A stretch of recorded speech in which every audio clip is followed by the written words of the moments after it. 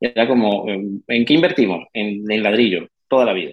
Cristian, Si- Cristian Simiele desde Madrid, Duomo Inmobiliaria, una empresa que tiene muchos años en la industria. Cristian, cuéntanos cuántos años tienes trabajando en la industria inmobiliaria en Madrid y qué me puedes contar un poquito sobre el mercado local. ¿Qué tal, Eddie? ¿Cómo estás? Muy bien. En años ya, algunos, unos 8 más o menos, 8 9. Y bueno, ya en esta ciudad llevo bastante. La verdad que he visto una transición a lo largo de estos años de Madrid muy, muy importante. He visto muchísimos cambios para bien y gracias a Dios yo creo que a día de hoy Madrid se ha consolidado muchísimo. De hecho, la ciudad está en su mejor momento. Hace poco, bueno, recibimos a la OTAN. Gracias por haber recibido esta cumbre que nos ha dejado bien parados. Ha sido una cumbre impresionantemente bien organizada, muy pacífica, muy importante por lo que se debatió, pero sobre todo, pues el gran ganador fue Madrid ¿Por qué? y eso lo hemos sentido. Porque a cara al mundo, Madrid quedó como una ciudad que puede albergar y que cuenta con todas las infraestructuras necesarias para albergar una cumbre de esa magnitud. O sea, nada más el gobierno americano, por ejemplo, dispuso de 1.200 habitaciones de hotel de lujo para albergar a toda su comitiva. Aquí tuvimos toda la representación de Joe Biden y luego de todos los presidentes de la OTAN. O sea,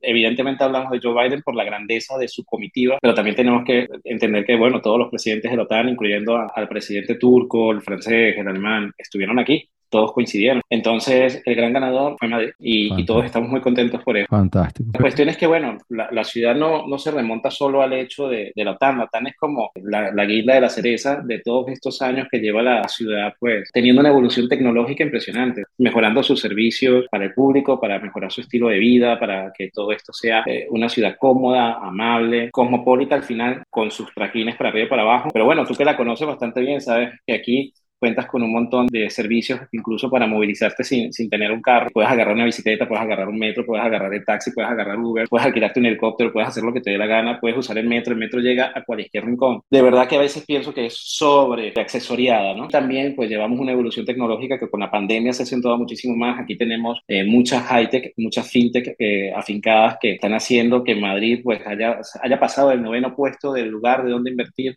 en tecnología al tercero. Y eso fue una noticia que nos dieron la Bueno, semana pasada y estamos también con un proceso de desarrollo muy grande que es el desarrollo de las torres de la Castellana, que actualmente son 4 rascacielos, pues van a pasar a ser 7. Eso da una salida a la cara norte de la ciudad impresionante. Se nota que estoy enamorado de Madrid. Si quieres puedo seguir sí, todo el sí, tiempo. sí, sí, sí, se nota. ¿Cómo no estar enamorado de esa hermosa ciudad, realmente mágica? Hablemos un poquito sobre la parte de inversión, directamente hablando de nuestra industria, que es inmobiliaria, bienes raíces. La idea de este podcast es informar un poco al inversionista. Yo directamente estoy en Miami, como lo sabes, el mercado acá es increíble, ha tenido un movimiento realmente brutal. Entonces, me gustaría saber la comparación que pueda tener Miami con Madrid. ¿Qué pasó con los precios inmobiliarios durante la pandemia y qué ha pasado en este momento? ¿Cómo has visto tú ese comportamiento de precios en todo este caos mundial que hemos vivido? Pues la verdad, yo desconozco ahora mismo el mercado de Miami, porque lo conozco más o menos por las conversaciones que hemos mantenido,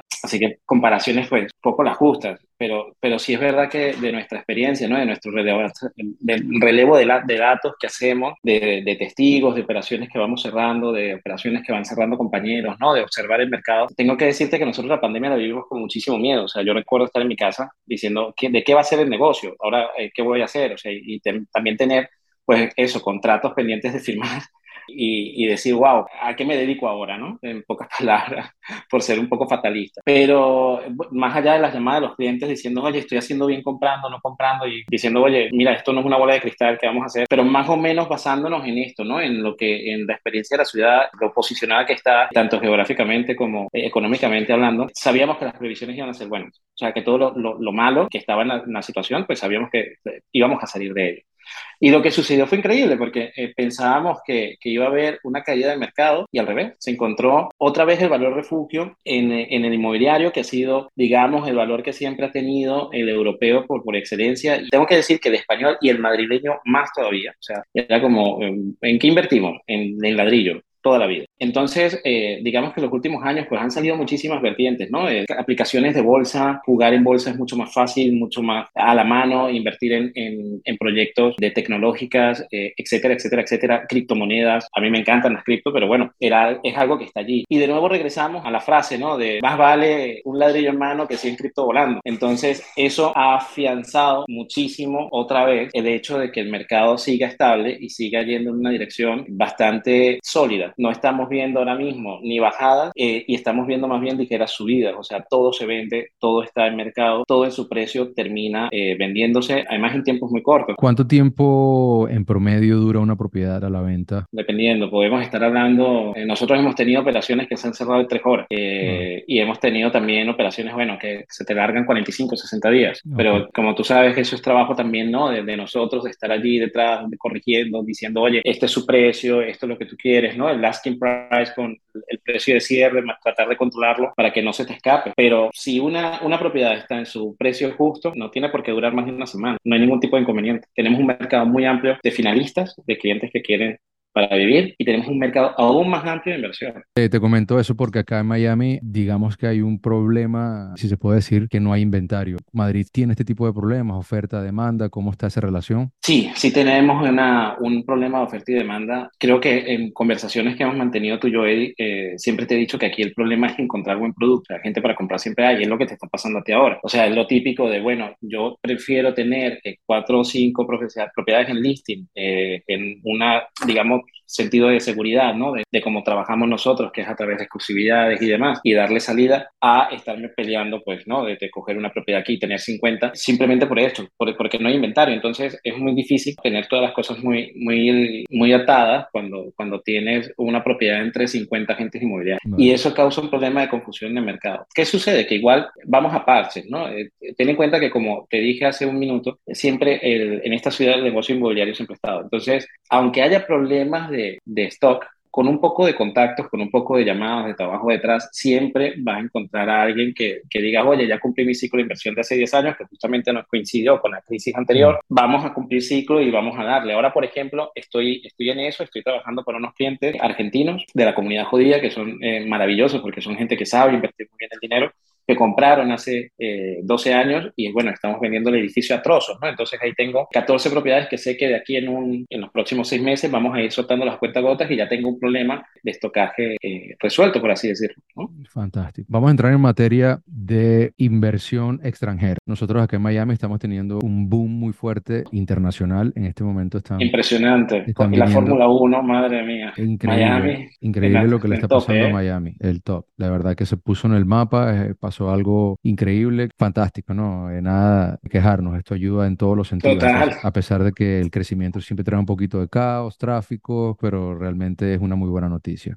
Cristian, ¿qué requisitos se necesitan, o mejor dicho, qué se requiere para un extranjero poder invertir en Madrid? Te doy un poquito de contexto. Para invertir acá en los Estados Unidos, a un extranjero le piden tener una visa, piden tener una cuenta de banco acá en Estados Unidos, luego le hacen algún tipo de estudio financiero en su país para ver si puede aplicar acá y luego acá sin ningún problema se le otorga un préstamo al extranjero. ¿Cómo funciona en España? Si una persona de cualquier parte del mundo, hablemos un poco de Latinoamérica y hablemos de norteamericanos. Vale, mira, para responderte esa pregunta vamos a dividirlo en dos, en lo que es comprar y otra cosa es financiación. El hecho de comprar, meramente comprar, como digo yo, basta con las ganas, basta con venir o con tener algún tipo de representante aquí, de figuras de, bueno, personas como nosotros, que para eso estamos. ¿Por qué? Porque aquí, evidentemente, la gran mayoría de los países, ¿no? Por apertura, tienen un periodo de vacaciones en el cual pueden optar, que son 90 días. En esos 90 días tú podrías comprar incluso una propiedad sin tener un visado más allá de ese que te estoy comentando. Lo que se necesita es optar por un número de identificación fiscal de extranjeros, pero que no es un número de residencia, simplemente un código para pagar impuestos, para decir, oye, este señor quién es, está identificado con este número y paga sus impuestos. Eso es una gestión muy sencilla que se hace a través de la Policía Nacional y Extranjería en una semana. No Ok. tiene mayor complicación. Con ese número incluso se pueden hacer empresas, se puede comprar. O sea, todo lo que se necesite para pagar impuestos hay que hacerlo a través de ese NIE, un NIE sin residencia, ¿vale? Ojo, hago la especificación, no puedes vivir con él aquí. simplemente Ya. para hacer este tipo de cosas. Ok. Entonces, teniendo eso, ya tú puedes hacer una apertura de una cuenta bancaria, ya tú puedes ir a comprar una propiedad, puedes ir con tu pasaporte y mostrar el NIE y ya con eso estás acreditado a hacerlo. Puedes dejar poderes sobre personas para que puedan hacerlo por ti. Es todo muy, muy, muy sencillo. De hecho, una cuenta bancaria que sí que la necesitas, no por un tema de una exigencia como tal, sino porque ante un notario necesitas un medio de pago español para poder hacerlo, porque no se acepta una transferencia, por ejemplo, de Estados Unidos o algo así. Tiene que ser un cheque o tiene que ser una transferencia española. Ya. Entonces, igual, con este número de identificación, pues vamos a bancos, por ejemplo, como el BBVA, que te ofrecen abrirlo con tu pasaporte y lo único que te van a pedir es una vinculación a un seguro de vida pequeñito que te puede costar 60 euros al año o algo así. Meros costos, poco operativos, ¿no? De poder hacer esto. Con esas dos cosas, comprar propiedad, pues. Para recapitular aquí un poquito, paso número uno, el NIE. Ok, Exactamente, obtener este documento. exactamente. NIE, ¿qué significa, perdón? Número Número de identificación de extranjero. que se obtiene Eso es. aproximadamente en una semana. Luego de allí sería conveniente abrir la cuenta de banco. Eso es. Y Ok, traer los fondos. claro. Luego, ¿se necesita o es recomendable abrir una compañía para hacer estas compras o se pueden hacer a nombre personal? Eso es dependiendo de la figura que cada uno le quiera dar. A ver, si nos queremos ir, por ejemplo, a financiación, yo no abriría una compañía. Una compañía es muy difícil que opte a financiación si no tiene una vida. Y también porque las condiciones de financiación son muy, muy, muy bajas, ¿no? O sea, en comparación con una persona física, la financiación a empresas es bastante más cara y con mucho menor tiempo. O sea, donde en una hipoteca, una persona física te la pueden dar a 30, 40 años, en una empresa 20 como mucho. Entonces, eso te sube también los valores un montón, y quizá al doble o al triple de intereses. Entonces, yo personalmente poco recomendaría, a menos que la figura de la persona que lo quiera, que para eso también disponemos de un despacho fiscal que lo conoces todavía más muy bien, haría un estudio, o sea, nos sentaríamos con ellos y decir, bueno, esto es lo que más les podría interesar o no en vuestra situación. Pero digamos que como nivel de acceso, entrada, humano, pie de calle, como tú y yo, persona física, de que Ya. vengan, lo hagan a su persona, para poder acceder quizá incluso a una financiación. Los bancos aquí, en ese sentido, son un poquito más con puño cerrado, pero sí es verdad que todo tiene su manera, ¿no? Hay gente que lo que hace incluso es pildorar préstamos, o sea, traer el capital suficiente para comprar la casa, el banco ve que ese capital está allí, por lo cual, para no descapitalizarte, te podrían dar el 50% del capital que tienes. Interesante. Me dices que para que una persona extranjera obtenga financiamiento, esta persona debe traer su capital a España y basado en ese capital le prestan. O sea, Sí, digamos, claro, es posible que califique con sus números y con sus finanzas de su país local. es posible y dependiendo del banco. Los bancos más tradicionalistas no, pero hay instituciones bancarias que sí que lo puedes hacer. Y es verdad que esas hipotecas a nivel de acceso son un poco más costosas, pero se pueden hacer. O sea, un poco más costosas, estoy por decirte algo. A una persona que trabaje aquí, que tenga su empleo, su casa aquí, se le den un diferencial del 2,50 al 3% y quizá una persona del extranjero pues le pongan el 3,50 al 4%. Hagamos un ejemplo acá, un ejercicio. Una propiedad en Madrid, digamos, de unos 300.000 euros. Este es un cliente de Latinoamérica que cuenta con 100.000 dólares en su país, tiene 100.000 dólares y quiere hacer una compra en Madrid. ¿Qué tipo de préstamo le podrían dar? Yo puedo dar una idea en base a mi experiencia y en base a los bancos que he visto que manejan las operaciones que he cerrado últimamente, digamos, pero asesor financiero no soy. Exacto, Lo que sí puedo exacto. dar es la viabilidad, ¿no? De que existen caminos para poderlos hacer. Mira, aquí lo que suelen pedir cuando se habla de la primera vivienda, porque también hacemos distinción en ello, el Banco de España lo que dice es que el máximo que se puede llegar a prestar es el 80% del valor de la propiedad. Ok. Entonces, ¿qué quiere decir esto? Que para comprar una casa de 300.000 euros, nosotros necesitaríamos al menos una entrada de 60.000 euros. Ok. Bien, eso es simplemente la entrada. Luego tendríamos que cubrir impuestos, gastos operativos y demás. ¿Qué haría yo si fuese tu cliente? Pues vendría con una visa de turismo, haría el número de identificaciones de extranjeros, abriría una cuenta bancaria y transferiría los fondos a esa cuenta bancaria. Ok. Eso desde el primer momento, primero para hacer un record interesante, ¿no? Con el banco, decir, oye, usted ha venido aquí, ha dejado su dinero y bien.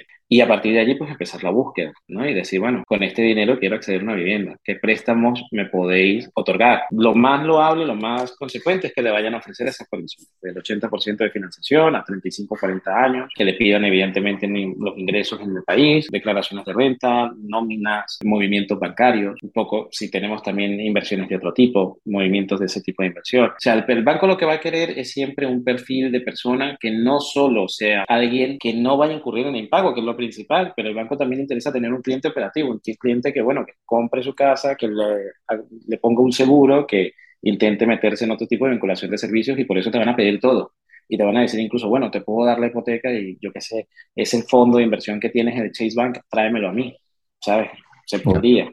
ya. Todo es conversable, todo es muy cuestión de conversar y de encontrar a la persona adecuada. El impuesto anual, hago énfasis acá porque en Estados Unidos representa aproximadamente el 2% del valor de la propiedad. ¿Cómo funciona el pago de impuestos en Madrid o en España? El pago de impuestos, que se llama impuesto de bienes inmuebles, este IBI, digamos, es una cosa bastante extraña porque va según la clasificación del barrio donde estés y el suelo. Entonces, según el costo que diga el Ayuntamiento de Madrid, el suelo donde está la propiedad, ellos van a calcular el impuesto. Por ejemplo, una propiedad en el barrio de Salamanca de medio millón de euros, pues, quizá pague anualmente 2.500 euros de Wow, impuestos, wow. 3.000.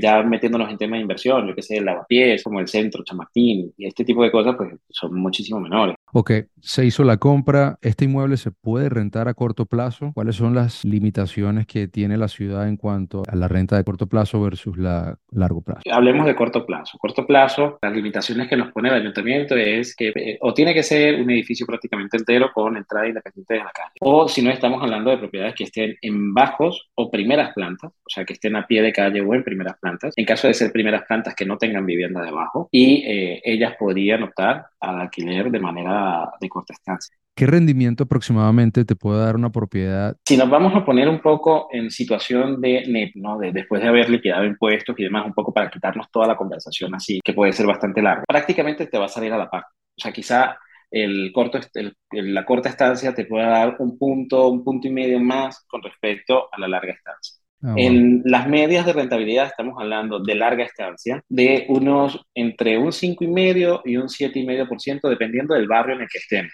¿vale? Eso es de media. Hay situaciones que si nos vamos a invertir en periferia, pues llega hasta un 10,5%, ¿vale? Dependiendo un poco también de lo que es aquella relación entre capitalización del bien y rentabilidad del bien, ¿no? Si queremos un bien que capitalice mucho y nos vamos a un barrio alto, un barrio de poder económico, pues evidentemente no nos va a rentar no nos va a dar la rentabilidad más alta, nos va a dar más bien una rentabilidad un pelín más baja, pero tenemos un pedazo de apartamento en una ubicación top. Entonces, la media, digamos, estamos en los que comenté, el 5,5, el 7,5, Ok. son los referentes. Si lo alquilas por corta estancia, pues quizás nos podamos ir, en vez de un 6, un 7,5.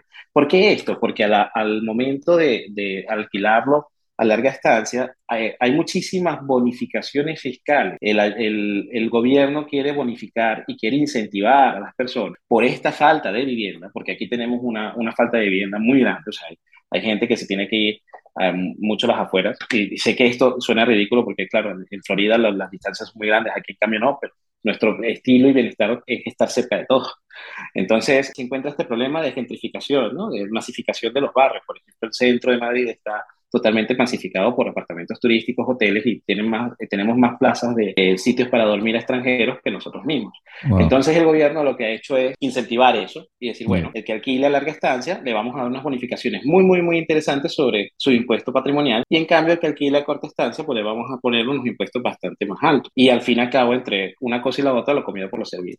Yo siempre recomiendo a las personas que vienen de afuera que si van a hacer uso del apartamento, que esto es un modelo híbrido de inversión, ¿no? Oye, yo estoy en Miami y quiero venir a hacer un mes a Madrid porque tengo familiares aquí o porque me gusta la ciudad y demás, pues sí es verdad que conviene la corta estancia porque tú mismo pues agarras y dices, bueno, me voy todo el mes de agosto, no sé alquilar el apartamento Yeah. y me parece bien y el resto del año lo estoy rentabilizando. Pero en cambio, si es una inversión pura y dura, recomiendo abiertamente el alquiler a larga estancia. Da muchísima más imagen patrimonial y es mucho más sencillo de gestionar. Fantástico, sé que este tema se puede extender muchísimo, aquí podemos hablar de Muchísimo, muchas cosas, muchísimo, cosas que deberíamos muchísimo. hacer, deberíamos conversar en otra ocasión. Sé que muchas personas quieren seguir invirtiendo acá en Estados Unidos, pero también quieren invertir en otras partes del mundo, quieren Bienvenidos diversificar aquí. su fondo y creo que esta alianza Madrid-Miami es vital. Par de preguntas para terminar. ¿Se puede obtener una visa al comprar un inmueble en España? ¿Cuánto sería el mínimo de inversión para obtener una visa? Sí, es la famosa Golden Visa. Ok, Digamos, la lista principal es hacer una inversión de $500,000. ¿Cuál es el criterio que tiene que tener esta compra? Pues puede ser en una propiedad o pueden ser en varias. La cuestión ya, es invertir $500,000. Si compramos una, evidentemente es nuestra casa, lo tenemos que declarar así. Si son varias, tienen que, por ejemplo, pongamos un caso, ¿no? Contamos con 500,000 euros y compramos 5 propiedades. 4 de ellas se pueden destinar al alquiler y una se tiene que declarar como la vivienda de la claro, persona que está claro. haciendo el requerimiento. Y otra cosa que se necesita es que no exista financiación de ninguna de las propiedades para poder acceder a esa Golden Visa. Ya, ¿Qué ok. sucede? Que esto es, Eddie, sinceramente, es un buen, o sea, un buen transporte, ¿no? Para que la persona que tenga interés, bueno, que es el caso de muchísima gente, que quieran ubicarse en Europa o tener los beneficios de ser europeo, pues hacen una inversión, consiguen la Golden Visa y quizá en 4 o 5 años, por cuestiones de arraigo, tienes la nacionalidad. Bien, Entonces, digamos que ese es como el el vehículo vehículo. principal para poder obtener la nacionalidad española sin ningún tipo de problema, teniendo rendimientos y teniendo también todo lo que conlleva invertir en esta ciudad, ¿no? El lifestyle, seguridad jurídica, Jurídica. etcétera, etcétera, etcétera. Campos de golf impresionantes, etcétera. Una última pregunta para finalizar. ¿Por qué es inteligente invertir en inmuebles, en bienes raíces? Hablamos de toda la volatilidad que tuvimos este año. Yo creo que está más que claro. Es una respuesta que se da por sí sola. Mira, el inmueble tú lo besas cuando hace falta y Ok, lo ves allí ok. y depende de ti. No, y bueno, más allá que estar un poco de broma, el mercado inmobiliario siempre tiene una tendencia a la alta y tiene dependiendo un poco también del desarrollo de la ciudad, que gracias a Dios vivimos, tanto tú como yo, en ciudades que están siendo punteras en algún sentido Sí, y tienen ubicaciones estratégicas, porque Miami pues es la puerta de Iberoamérica a Estados Unidos, pero es que Madrid es la puerta Iberoamérica a Europa. O sea, es exactamente. una puerta para nosotros y una puerta para ustedes que están del otro lado del charco. Entonces, y contamos también, bueno, con el idioma y demás, que siempre viene bien, ¿no? Y yo creo que en este tipo de ciudades es muy difícil equivocarse a la hora de invertir en inmuebles. Más que todo por eso, por el cúmulo. Es otra conversación que podríamos tener extendida en el tiempo, ¿no? Y sacar datos y ponernos en esa materia. Cristian, ¿cuándo te tendremos en Miami? Espero estar Comprométete por acá al allí, público. espero estar por allí a finales de este año, en el último trimestre seguramente. Ok. Bueno, aquí te esperamos. Sería fantástico tener un evento acá donde presentes las diferentes oportunidades que pueden haber en Madrid. Cristian, muchas gracias por tu tiempo. Duomo Inmobiliaria, ¿dónde te pueden encontrar las personas? ¿Cuál sería la página, tu página, tus cuentas de redes sociales? Si alguien va a Madrid, ¿cómo te contacta? Sí, claro, nuestra página web es www.duomoinmobiliaria.com y me pueden encontrar también en Instagram en c.simiele, @c.simiele, cualquier cosa, allí me encontráis y oye, y encantados de poderles atender. Inglés, italiano y español, ¿no? Eso es. Y con 2 whisky ya Y con improvisamos. Dubi podemos hablar hasta ruso, ¿no? Eso es. Gracias, Cristian. Te mando un fuerte Un abrazo. abrazo, Espero Eddie. verte pronto por allá y a la próxima. Cuídate, hermano. Un abrazo fuerte. Gracias.